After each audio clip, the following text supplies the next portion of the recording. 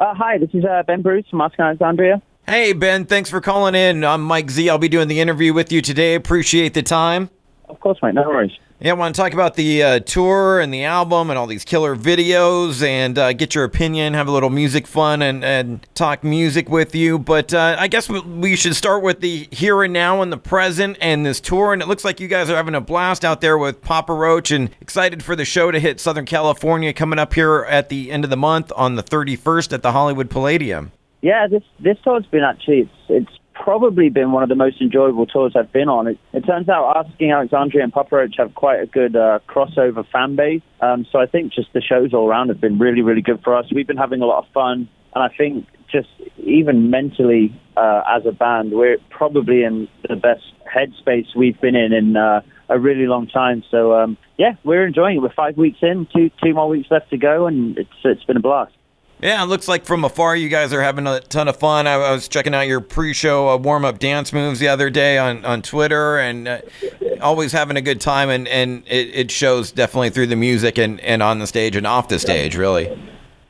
Which, I think is important, and I think it's funny, we were talking to our videographer about that the other day. He's capturing these moments. And if you look back over the years of all the content captured of us, you can tell that this is the happiest we've been in many, many years. And he was saying, that the fans can see that too, and we carry that mood out onto stage with us. And I just think all around, fans, band, everyone, this has probably been one of the best Asking Alexandria tours we've done. It's amazing how it can be infectious like that, right? Your good mood and vibes off on everybody else. Oh, exactly, and vice versa too. If you go on stage and you're a little bit grumpy and you're not really feeling it, then the crowd's not going to feel it, and so they're not going to give back the energy you need to sort of put on the show that you want to and need to put on. So it swings and roundabouts. You have to give a lot to get a lot back. Yeah, it's reciprocal. I was just thinking, just to have some fun, curious for you, do you remember the who, what, when, where, how, why, the very first time you heard Papa Roach? I imagine it was Last Resort. It was definitely Last Resort, and I think I was probably about 12, maybe, somewhere around there. I had just started playing guitar. I was just learning, and I remember all of my friends at the time that started to learn to play guitar. Everyone started with an acoustic, and their parents were like, you're going to start with the acoustic, learn the basics, learn the chords, and then, if you like it, we'll progress to electric guitar. And my dad was like, nah, screw it, man. You want electric guitar? And I immediately picked up the electric guitar. And one of the first cool riffs, I guess, that I ever learned was actually Last Resort on the guitar. I remember taking it to my guitar teacher and being like, hey, I don't care about chords. I don't care what a D is, what a G is. I want to know how to play this guitar riff. And he taught it to me that day. And that was kind of like my party trick. I used to, sit in school and lunchtime and play that riff over and over again, just think I was the biggest badass in the world. Have you told that story to Jerry Horton from Papa Roach? I have not, because, we're in a weird place now where I'm a much better guitarist than him, so I don't want to bring that sort of thing up and make him feel bad. No, I haven't. I love Jerry, but no, I should probably tell him that story. Who wouldn't want to hear that story? It was that instrumental, one of the first riffs you learned, the riff that you said, I need to learn how to play, like, that's monumental, man.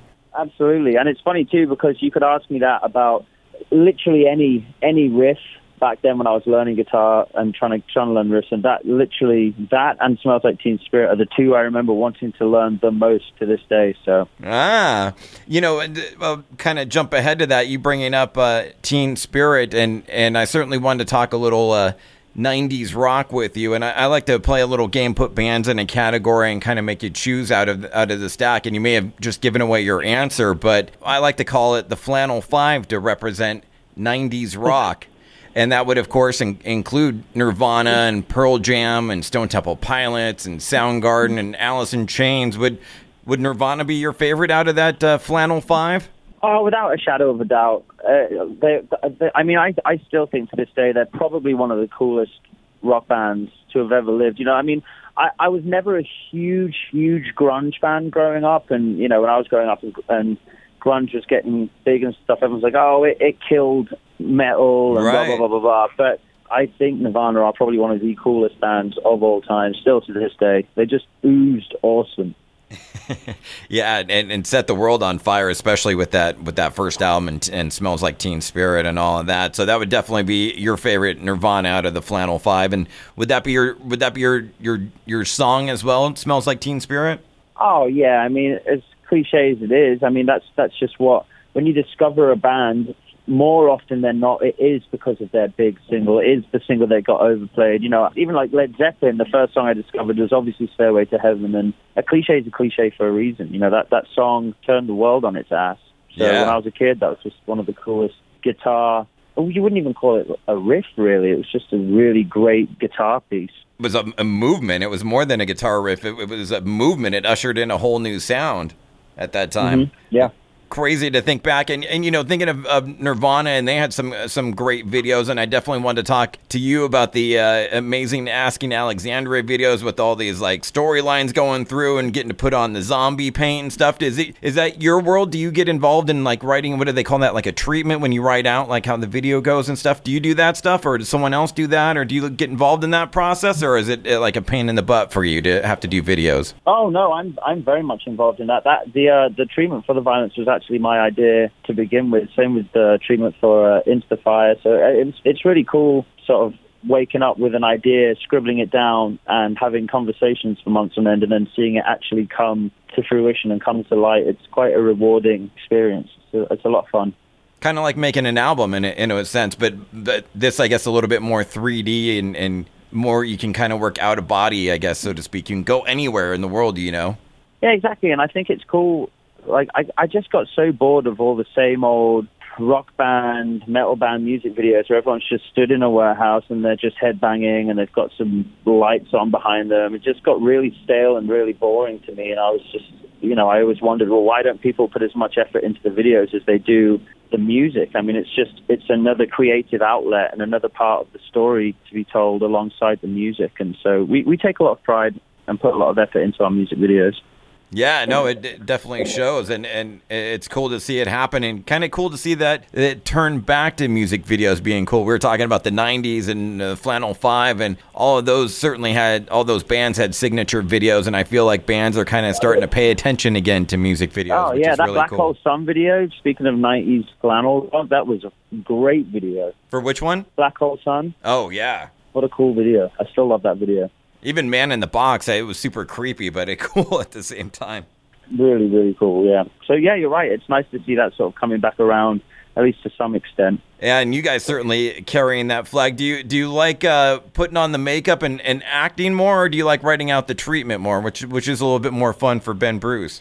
I like both. I really do enjoy both. It's always fun shooting a music video, but it can get quite strenuous. You know, when you're writing the treatment and coming up with the idea, it's cool. And when you start putting it together, it's cool to see it all come together. But once you're actually there and then, and you've got 3 days and you're shooting from whatever time in the morning all the way through to 4 a.m. the next day, and you've had a meal and you're doing the same things over and over again, there's a lot of waiting around, sitting around doing not very much. So it can get a bit strenuous, tedious, but it's part and parcel. And then the funny thing is, as soon as the video's done, you know, at the time you're moaning and you're griping, but as soon as the video's done and you see it, you completely forget what it took to make it, and you just submerged into the video itself, and it's always worth it in the end. Yeah, and then you get to pat yourself on the back and go, see, that's why I did stick it out, and you have the final product forever, and it looks amazing. Exactly. And speaking of creativity, and not that it's been that long since you put out the self-titled album, but slowly approaching 2 years now. What came out December of 2017. So are we starting to think about new music for Asking Alexandria? Any ideas coming together? I already have a whole album written, so I'm ready. I'm just waiting to pull the trigger. Our team, the self-titled album did so much for us as a band, and sort of we almost reinvented ourselves and took our career to a whole new level. And it's been really good. And, you know, our label, funnily enough, most labels want you to keep spitting out music so they can make more money, but our label's doing the opposite. They want us to take more singles from the self-titled to radio, but I you know, that's boring to me. I'm like, I don't want to spend time on a single I wrote 3 years ago, came out 2 years ago. I'm ready to put new music out into the world. So that's a bit of a battle we're having with our label right now, but I think we're coming to the end of that battle, and I think we've figured out when we're going to release the record, which obviously I can't say just yet, but it shouldn't be too long. Well, amazing to hear that you already have it written. Is it recorded too, or just kind of ideas, skeletons at this point? Oh, it's done. It's ready to go. I could release it tomorrow. Wow. Okay. So it's in the can, as they say, produced, mastered, everything. It is. It's done. We're ready. Wow. Cannot wait to hear that, man. Just one last one for you, Ben, just to have some fun. One other little music category game. If we have the Flannel 5, and that kind of represents the early 90s, right, of rock. Let's move kind of more to like the late 90s and maybe even early 2000s and add one to it just for some fun. Because initially this was all building off of the big four, right? So that was 80s. So Flannel 5 is 90s. Now we'll go late 90s, early 2000s for what I like to call the new metal six-pack. And so I'm curious, your favorite out of this grouping, which would be Rage Against the Machine, Korn, Linkin Park, Slipknot, Disturbed, System of a Down.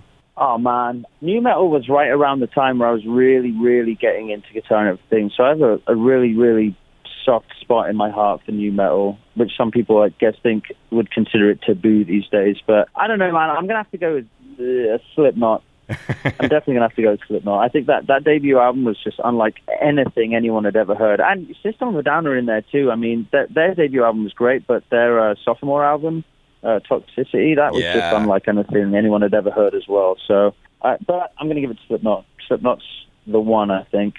And they're still doing it. I mean, they're still packing out arenas and just dropped a new album the other day, which is amazing. And like, it's their first number-1 album in 18 years. It's awesome. Do you have a favorite Slipknot song? Pick a song for us to play from Slipknot on the radio. Oh, man. So Liberate.